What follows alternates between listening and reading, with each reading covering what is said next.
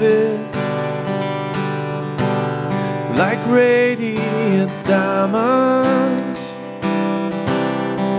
bursting inside us. We cannot contain. Your love will surely come find us like blazing wildfire, singing your name. God of mercy, sweet love of mine, I have surrendered to your design. May this offering stretch across the skies, these hallelujahs be multiplied. Your love is like radiant diamonds bursting inside us. We cannot contain. Your love will surely come find us like blazing wildfire, singing your name. God of mercy, sweet love of mine, I have surrendered to your design. May this offering stretch across the skies, these hallelujahs be multiplied. God of mercy, sweet love of mine, I have surrendered to your design. May this offering stretch across the skies, these hallelujahs be multiplied. May this offering stretch across the skies, these hallelujahs be multiplied. Please bow your head and pray with me. Dear Lord, thank you so much for allowing us all to come and meet here and worship you this morning. I ask you to be with us and be in our hearts and minds as we worship and pray and sing. Help us to direct all of that as praise towards you. In your name I pray. Amen.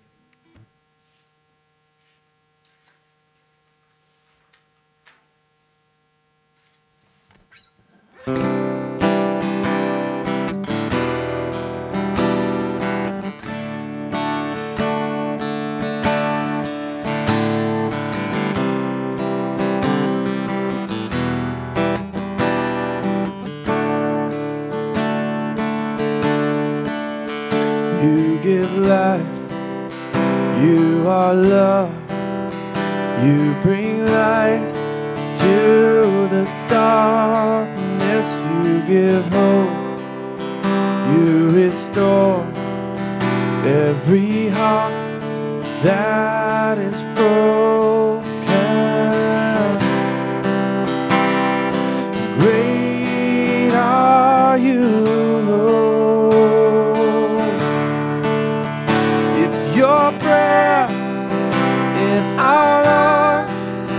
So we pour out our praise, we pour out our praise. It's your breath in our lungs. So we pour out our praise to you only.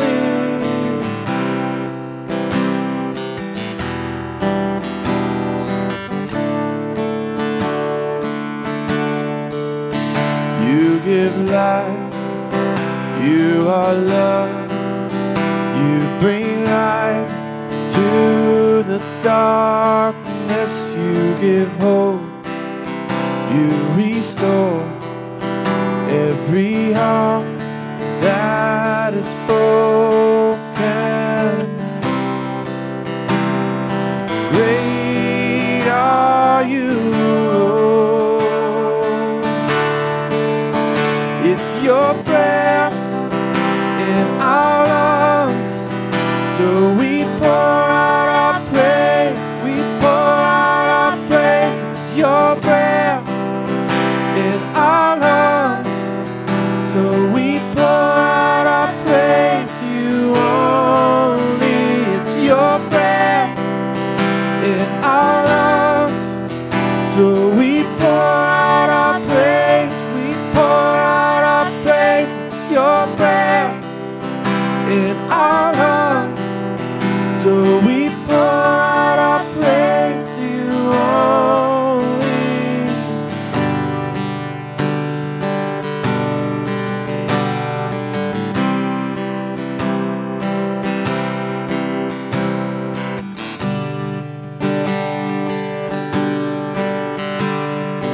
All the earth will shout your praise. Our hearts will cry, these bones will sing. Great are you, Lord. All the earth will shout your praise. Our hearts will cry, these bones will sing. Great are you, Lord. All the earth will shout your praise. Our hearts will cry, these bones will sing. Great are you, Lord. It's your breath in our lungs. So we pour out our praise, we pour out our praise. It's your breath in our lungs. So we pour out our praise to you only.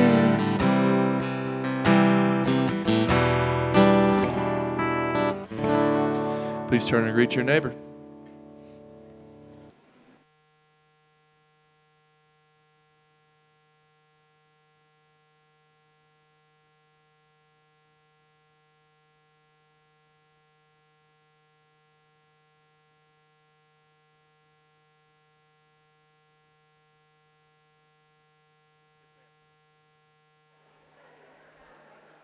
Is it?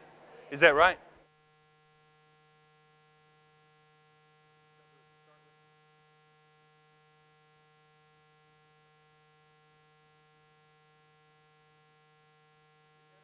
No. Good morning. I want to welcome you all to Memorial United Methodist. My name is Joe Cate. I'm the minister here. We're so grateful that you're here with us. We want to make sure that you know restrooms are here and donuts and coffee are back there.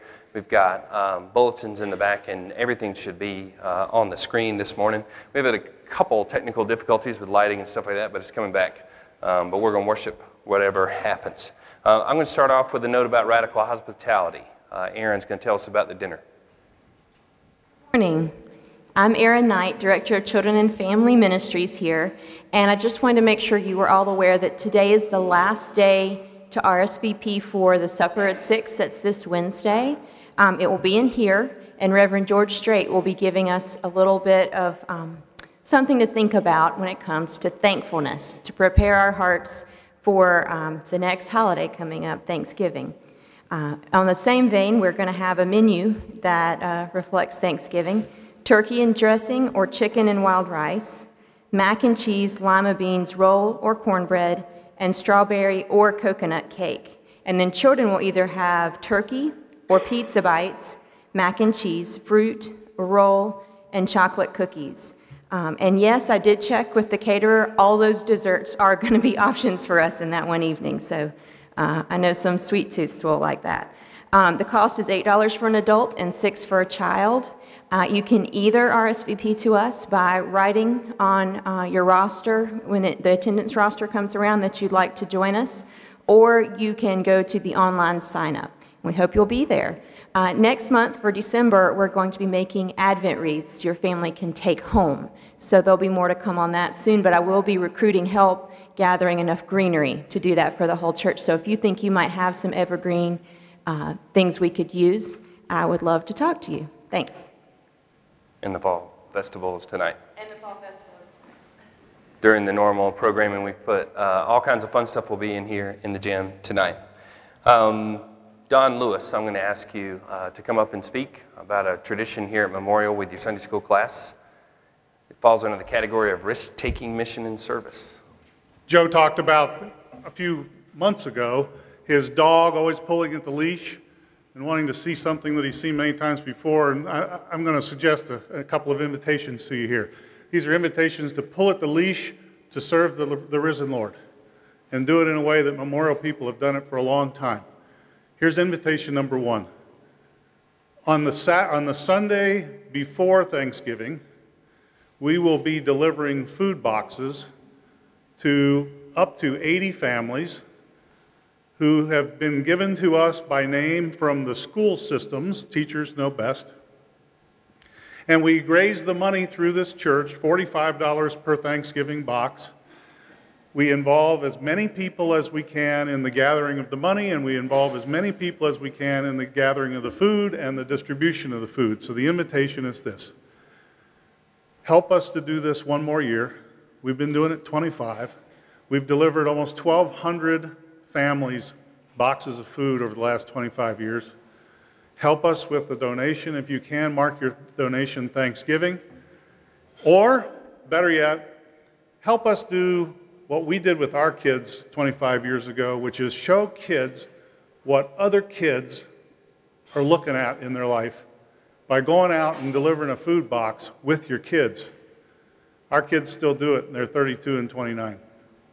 Invitation number two. On the Saturday before Thanksgiving is the 12th annual Merle State Hunger Walk. I was invited by Merle 20-some years ago to get involved in Daily Bread Ministries, and I've been doing that since. And this hunger walk is a symbolic hunger walk. It launches from this church as the soup kitchen launched from this church. And that hunger walk takes place at 10 o'clock in the morning on Saturday before Thanksgiving.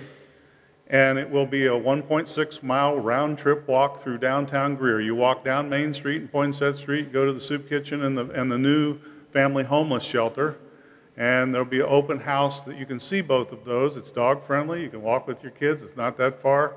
You should even ask grandparents to go. So we hope that you'll participate in both of those. I invite you to pull at the leash in that way. Maybe he could pull at the leash in some good ways. That'd be excellent. That actually plays in perfectly to another category that we have here, extravagant generosity. On that same day, on November 20th, we will have Consecration Sunday. Consecration Sunday is when we gather in one service at 10 a.m. in the sanctuary, and we make our promises for next year, financial pledges for next year. So I encourage you to come that Sunday. And today we're going to hand out cards for two reasons. One, if you have prayer concerns, I want you to raise your hand now, and our ushers will bring you a card with a pencil, and you can share that prayer concern with us in worship. Ms. Sylvia. And two, I want just about everybody to take a card for reservation for November 20th. So we have cards in the back. If you know right now that you will be here on November 20th, you can make a reservation for the celebration dinner. Celebration dinner is free. It's in here. It's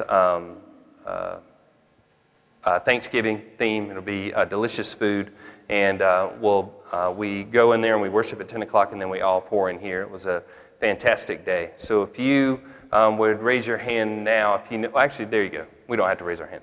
The cards will come across, and if y'all will fill out the card for reservation and put that in the offering plate. I'm going to call on Kenna Owens for an announcement. Kenna is our staff parish chair, and she is going to introduce someone. And as she does, the reservation cards will come through everyone, if you'll fill it out. And if you don't know today, you can fill it out on another Sunday. Good morning. I would like to ask Katie Kate to come up and stand with me, please. As she's coming up, last week we said goodbye to Paige Brooks, who was our youth minister, as she goes on to the next phase of her life. And this week I would like to introduce you to our new youth coordinator, Katie Kate.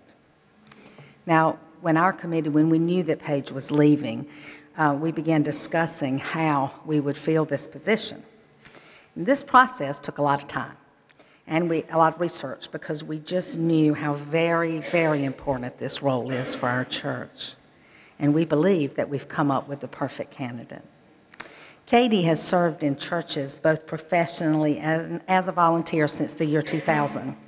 She has taught in child care programs, much like our own CEP, for 8 years. She was an administrative assistant for 2 years at St. Mark United Methodist Church in Greenville. She has been a volunteer in children and youth ministries in every church that Joe has served. And since they have been here for a year, she has very quietly in the background done so many things for us. But now Katie will be responsible for providing all of the planning and the recreation, communication, and travel scheduling for the confirmation and the youth programs. She's going to work closely with Joe as he provides all of the lessons for these two programs. She is a part-time employee, and she will be in the office here at our church on Monday, Tuesday, and Wednesday, and then in addition to all day on Sundays.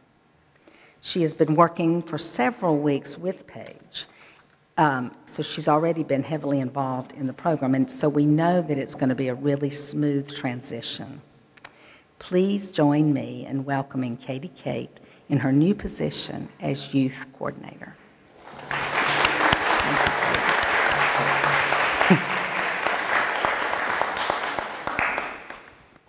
I participated in all of it, but I saw her coming down the sidewalk the other day, coming to work. I thought, what are you doing?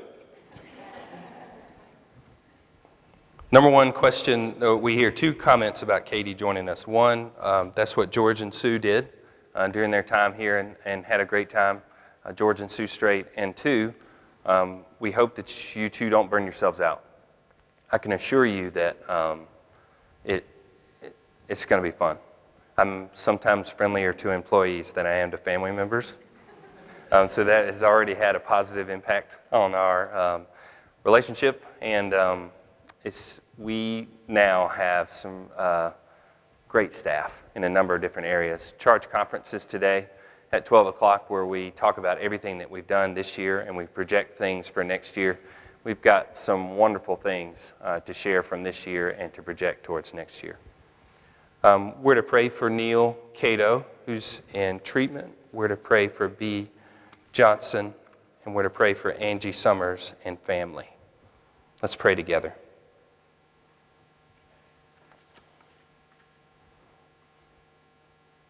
Lord, we pray for Neil because we know that you are listening. That though we have frail bodies, though sickness comes, you're always present with us. And we are present with our loved ones. We pray for B. We pray for Angie because we know that you care so deeply for them. Help us, Lord, to support them, to pray for them, to be present for them, to offer food to them. Help the caring doctors and nurses who pour their hearts into understanding sickness and conquering it. And be with us as we try to be your hands and feet to this community. Lord, as we focus on passionate worship today, we ask that you help us see children leading the way in the temple, celebrating entirely Jesus' presence amongst them. Help us, Lord, to see the pain, the struggle, the conflict that the adults surrounding Jesus present him. And help us to understand our own part in that. But Lord, help us ultimately to understand that passionate worship is such a critical part of this life with you. We ask that you open this text, these prayers, these songs, these lyrics in our hearts and minds. Inspire us this morning, Lord, as we pray the prayer your Son taught us to pray. Our Father, who art in heaven, hallowed be thy name. Thy kingdom come, thy will be done, on earth as it is in heaven. Give us this day our daily bread, and forgive us our trespasses, as we forgive those who trespass against us. And lead us not into temptation, but deliver us from evil. For thine is the kingdom, and the power, and the glory forever. Amen. So we're looking today at Matthew chapter 21. Jesus said he had to go to Jerusalem for a long time. Then he went into Jerusalem. He could have stayed even on the edges of that. He decided to go into the temple, knowing what that would mean. Matthew 21, verse 12. Jesus entered the temple courts and drove out all who were buying and selling there. He overturned the tables of the money changers and the benches of those selling doves. It is written, he said to them, my house will be called a house of prayer, but you are making it a den of robbers. So here's your first phrase. The critical issue is restoration. The reason we have the temple, the reason we have sacrifices, the reason we have offerings in this time is for restoration. It's for people to repent of the ways in which they impeded the will of God, which human beings are real creative in finding ways to do that, one way or another, either as individuals or as large groups. They're to sacrifice an animal because that was part of the practice then. So I'm to repent, I'm to offer you something, I'm to change my behavior, my belief, what I'm supposed to do, my commitment. I'm supposed to establish a new covenant. This is the point of me traveling to the temple. Many people may only get one chance to travel to the temple. Many people try to get there one time a year. And in so doing, they have one opportunity to bridge what they feel is the gap between themselves and God. The practice gets warped in two really unfortunate ways.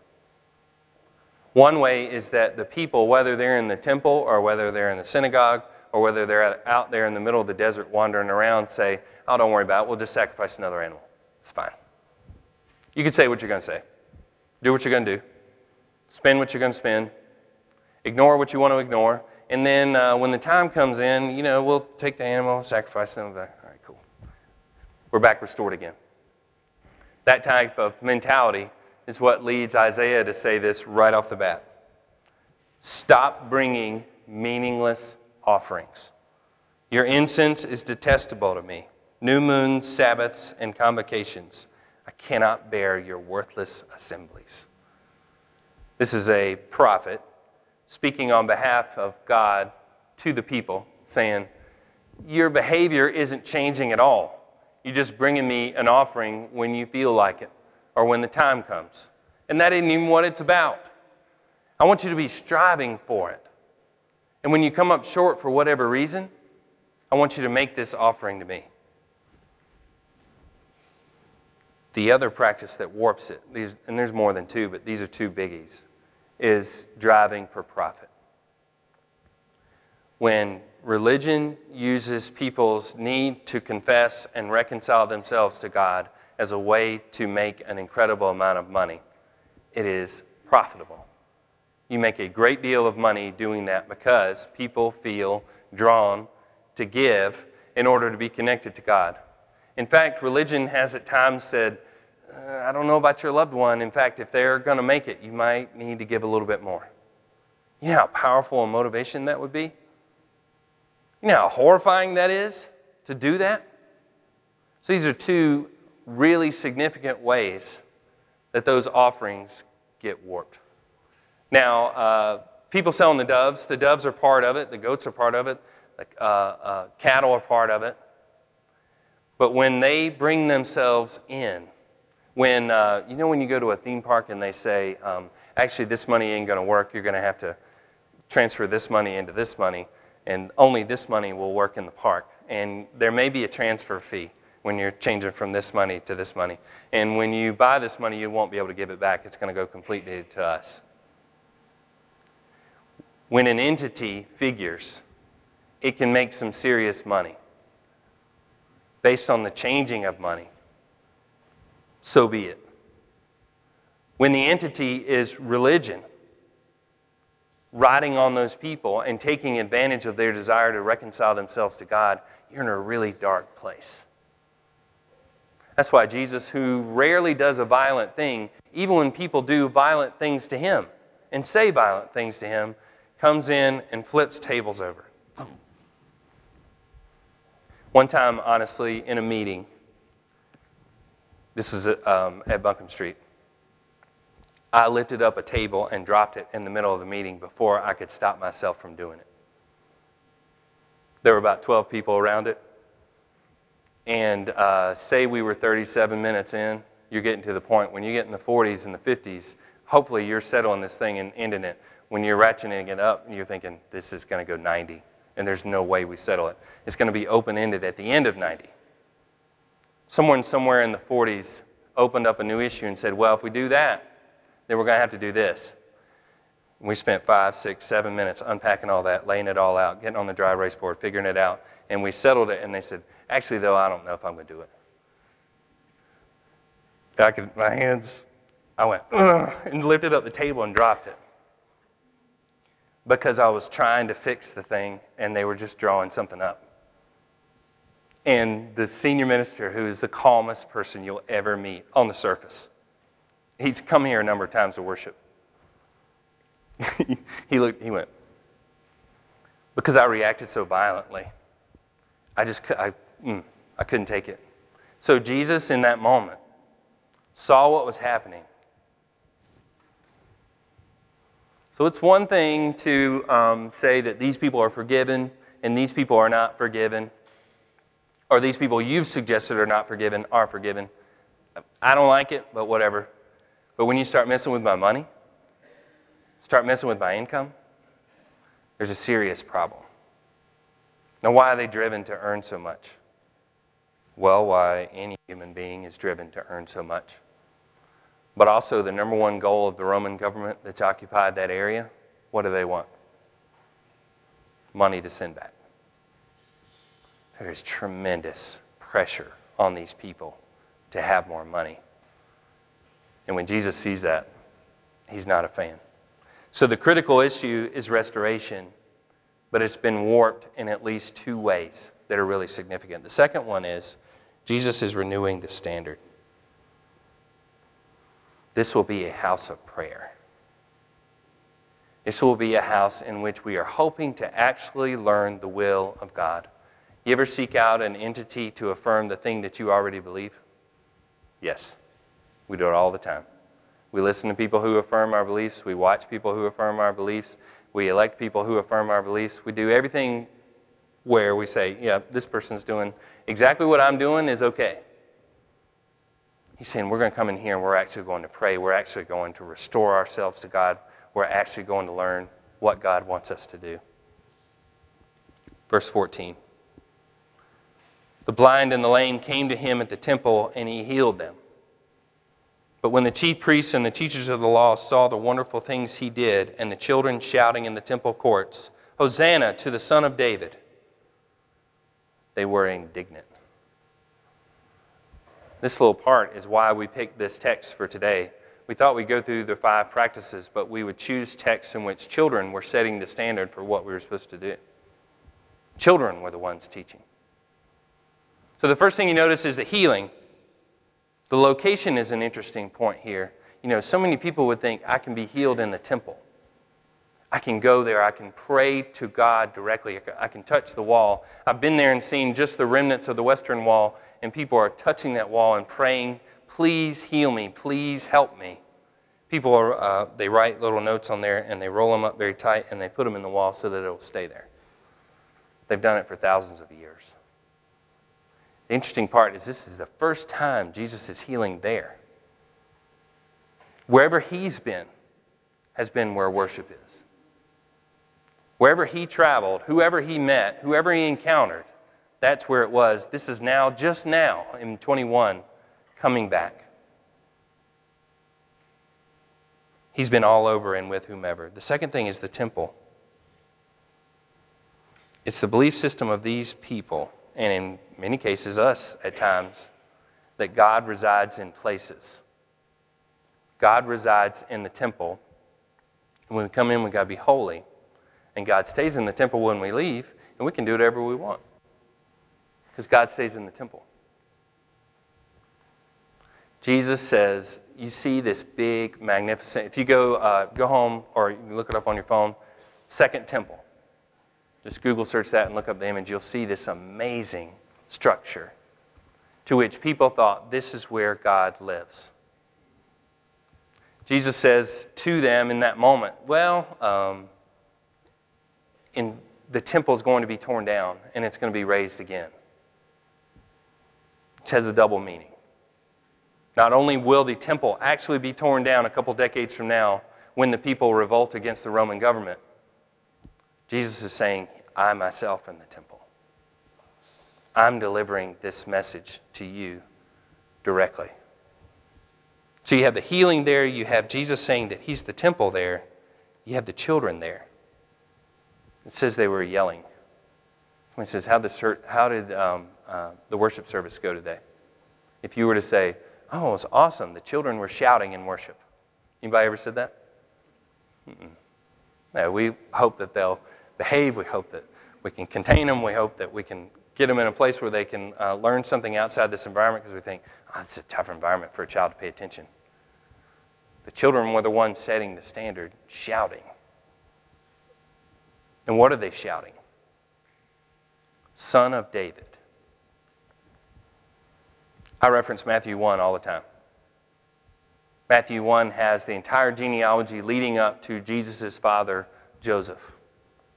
And that genealogy has some wild people in it. It has some people who have done crazy things prior to being called to God. It's got some people that have done some crazy things after being called to God. But all of them were called by God in order to do something significant, leading all the way to Jesus' father, Joseph, who blessed his early childhood. And they're saying, Son of David. So these people would look back at David and say, that was when it was amazing. Why? Because we were victorious in battle. Because we had a dynamic leader. Because we were running things. Because we weren't occupied. Because we weren't out in the desert. And we were building all sorts of amazing projects. Back then, when David was here, that's when it was great. Jesus is so drastically different than David. Not a fierce warrior. Not saying we're going to reclaim everything that ever was, but instead saying we're going to sacrifice ourselves. We're going to pray to God and try to figure out what we're going to do. We're going to love our neighbor. We're even going to love Samaritans. If for every reason you would say, this person is not David. And what's it called in politics where you vouch for him? Endorse. Thank you. If you were to say, the thing you want is for that person who had that set of time locked down to endorse you and say, this is the next person. If David heard everything that Jesus was saying, he might struggle with that. The children are shouting, Son of David, acknowledging this is who Jesus is. Everybody else is struggling, but the children. Finally, the last blank, you have the leaders. Indignant. Anybody have to Google that? I Googled it. I had a sense of it. I figured grumpy, but I didn't know how specifically, why they were grumpy. Strong displeasure at something considered unjust, offensive, insulting, or base. I'm guessing they're going with all those. I don't like that you're welcoming these people. I don't like that you're forgiving these people. I don't like that you're healing these people. I don't like that you flip those tables over. That's going to be a headache for us in every single way. I don't like that you say that you're the Son of God or the Son of David. I don't care for any of that. So it's the adults, the rule enforcers, the leaders who are not worshiping at this moment. Why? Because things are shifting away from them. And when it shifts away from them, they can't handle it. They can't handle it because they haven't been paying that close attention to what God actually wants. And so we can all learn from that.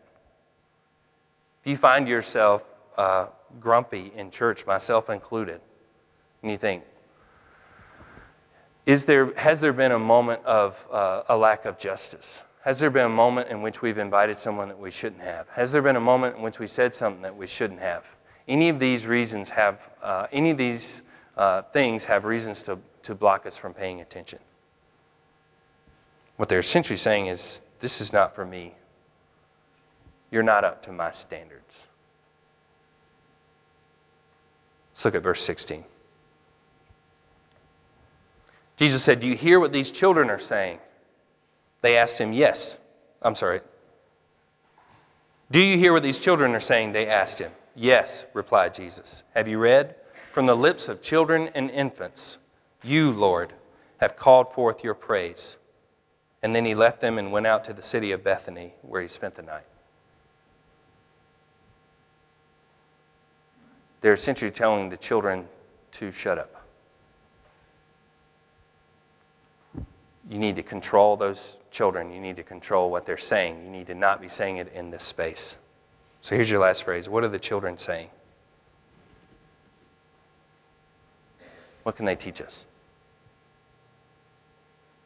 I have opportunities outside the church to teach children in schools or with scouts or with sports. And the latest question I've gotten in teaching children was a child who said he didn't attend church. They don't attend. And we had a lesson last week. It was a tremendous lesson. They struggled to pay attention, I thought, but then they gave amazing answers to what I said, what happened last week. But after we recapped last week, I was about to start, and he stopped me and he said, can I ask you one question before we get started? Yes, very earnest. Why does God choose some people to go to heaven and then tells other people they're going to hell? That's the second grader. And that's that second grader's impression of God. And he's going, no, no. And of course, his fear is what? That he's definitely not included. So that child has been given the impression that God's number one goal is to choose some people going this way and some people going that way. You ever notice the questions that children ask you in church and the fast answers that we give them? In that moment, I'm thinking, everything that I prepared for that lesson, I thought, oh. Number one, God loved you before you ever did anything. Created a space before you ever did anything. Called you to this place before you ever do anything. It's humans who reject God 99% of the time, not God who rejects humans. I said, I want you to think about your grandparent. Does your grandparent give you an extra cookie? Grandparent lets you watch 30 minutes more of TV? Grandparent take you to the park? When the grandparent says it's time to go to bed, do you listen the first time? No, it's a negotiation. I said, so is a grandparent more likely to reject you, or are you more likely to reject the grandparent? And he said, I'm more likely to reject the grandparent. And I said, so God isn't about giving you a cookie anytime you want and letting you watch TV anytime you want. But if you imagine the love that a grandparent gives you, figure it's a little more than that before you were ever born. And I'm hoping it sunk in a little bit. But if the people's primary motivation is who's in and who's out and avoiding rejection and just getting just barely enough to not go to hell, that is not passionate worship, in my opinion. It's not. So let me give you a quote from Bishop Schnasi's book, and I believe it's on the screen. God uses worship to transform lives, heal wounded souls, renew hope, shape decisions, provoke change, inspire compassion, and bind people to one another. God, through Christ, actively seeks relationship to us through worship. So here's what I can assure you, is that our people who are planning worship are thinking about every one of those phases. And I bet if you looked at it, you might think one is more important than another, or one resonates with you more than another. And you might look at another one and say, I don't know about that one. But we're going to emphasize every one of these because we believe it. We believe it's what we're called to do. We're going to teach it to our children, and we're going to teach it to our youth, that we will worship God passionately. We will proclaim Jesus as the Son of David and the Son of God, the fulfillment, the one who was there from the very beginning all the way on that end, through every up and down all the way till today, and with us going forward. In the name of the Father, and of the Son, and of the Holy Spirit. Amen. Please stand and join me in the affirmation.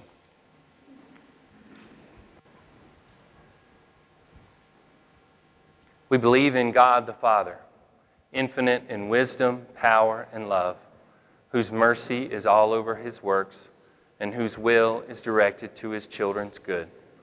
We believe in Jesus Christ, Son of God and Son of man, the gift of the Father's unfailing grace, the ground of our hope, and the promise of God fulfilled.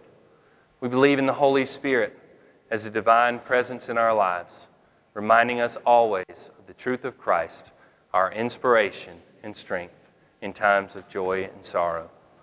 We believe our faith should be apparent in the words of love and acts of service, that the kingdom of God may be a present reality here on earth. You may be seated. I'm going to call Brett Claycamp forward. Brett's the first in our series of speakers for Consecration Sunday. We've asked each one to share what's important to them about church, about their call, about giving, any number of subjects. And Brett's our first. And I encourage you to put your dinner reservation in the offering when it comes by. Good morning. So with Consecration Sunday right around the corner, I didn't want to get up here and tell you how you should and shouldn't spend your time and your money. But what I do want to tell you is how I participate in tithing and the donation of my time to our church and how it is important to me. I grew up in this church, and it played a part in my life that guided me through difficult times, such as being wounded in Afghanistan, and also times that were happy, such as getting married in the sanctuary and meeting my wife in the youth group here. And in meeting my wife in the youth group, we participated in going on mission trips and sacrificing our time during those trips and doing that and growing as Christians. Now, when I think about that, and God worked through this church to help me grow as a Christian, I want the same for my children so that they can learn as I have. I donate my time so that we may continue to grow as a congregation and do things such as creating new Sunday school classes like the Stepping Stones class, and that is our newest young adults Sunday school class. I not only give my time to the church, but I also make the effort to tithe as well so that all these great things can continue to go on in these walls. I say all this in hopes that you will find your reason and your calling, just as I have, to sacrifice your time and your money so that this church can continue its growth with God. Thank you for your time, and enjoy the worship. Thank you, Brett. It's now time for our tithes and other offerings.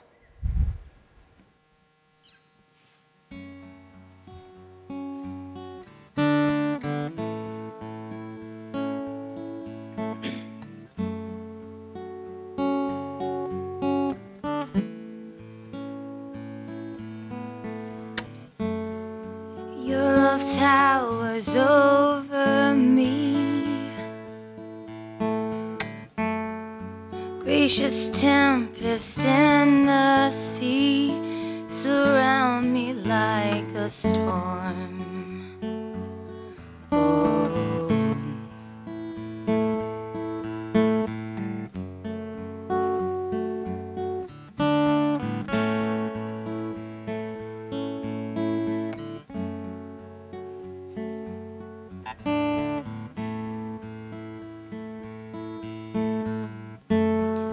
Let your tide of mercy rain.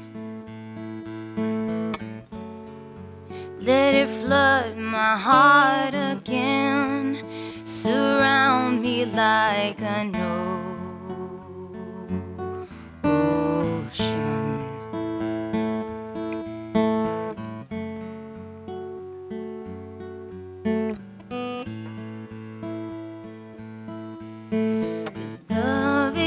Crashing over me, is surging like a raging sea. Immerse me with the wonder of your love. A downpour of unending grace, consuming all my reckless ways. My sins submerge, your love has saved my soul. Your love is like a storm.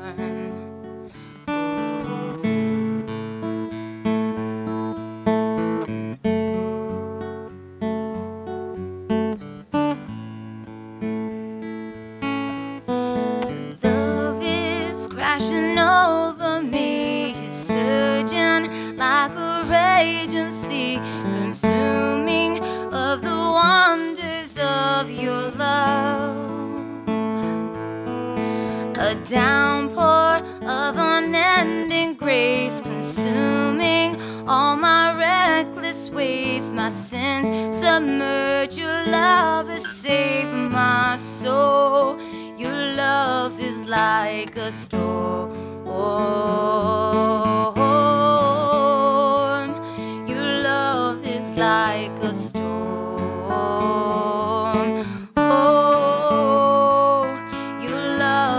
Like a storm.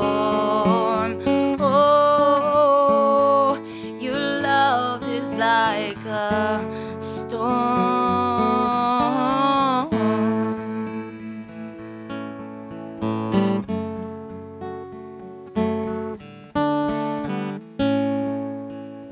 Please stand and sing this next one with us.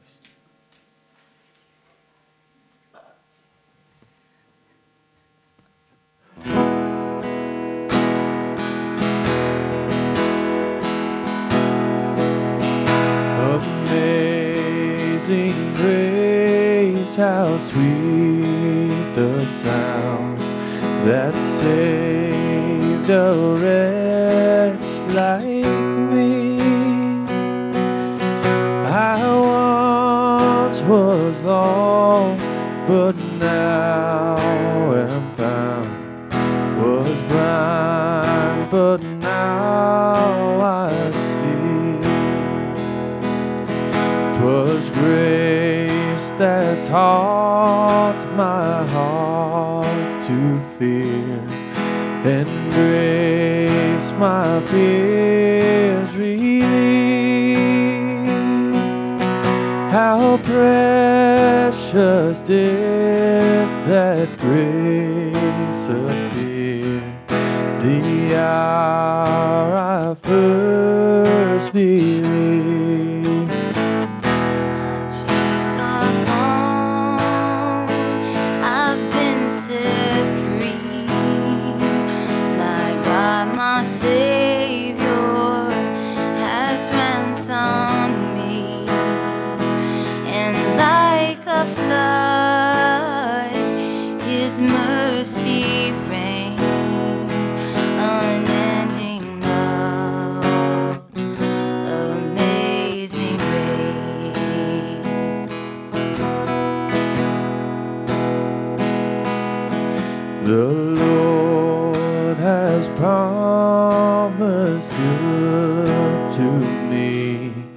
His word my hope secures. He will my shield and portion be, as long as life endures. My chains are gone, I've been set free.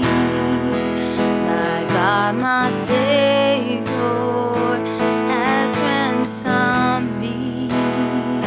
And like a flood, His mercy reigns, unending love, amazing grace. My chains are gone, I've been set free. My God, my Savior has ransomed me. And like a flood, His mercy reigns, unending love, amazing grace.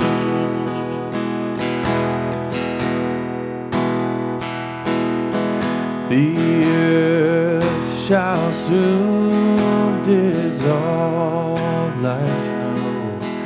The sun forbear to shine, but God who called me here below will be forever mine, will be forever mine. You are forever mine. Go in peace. May the grace of our Lord Jesus Christ, the love of God, the power, and the presence of the Holy Spirit go with you all. Amen. My chains are gone, I've been set free. My God, my Savior has ransomed me. And like a flood, His mercy reigns, unending love, amazing grace. Y'all have a great week.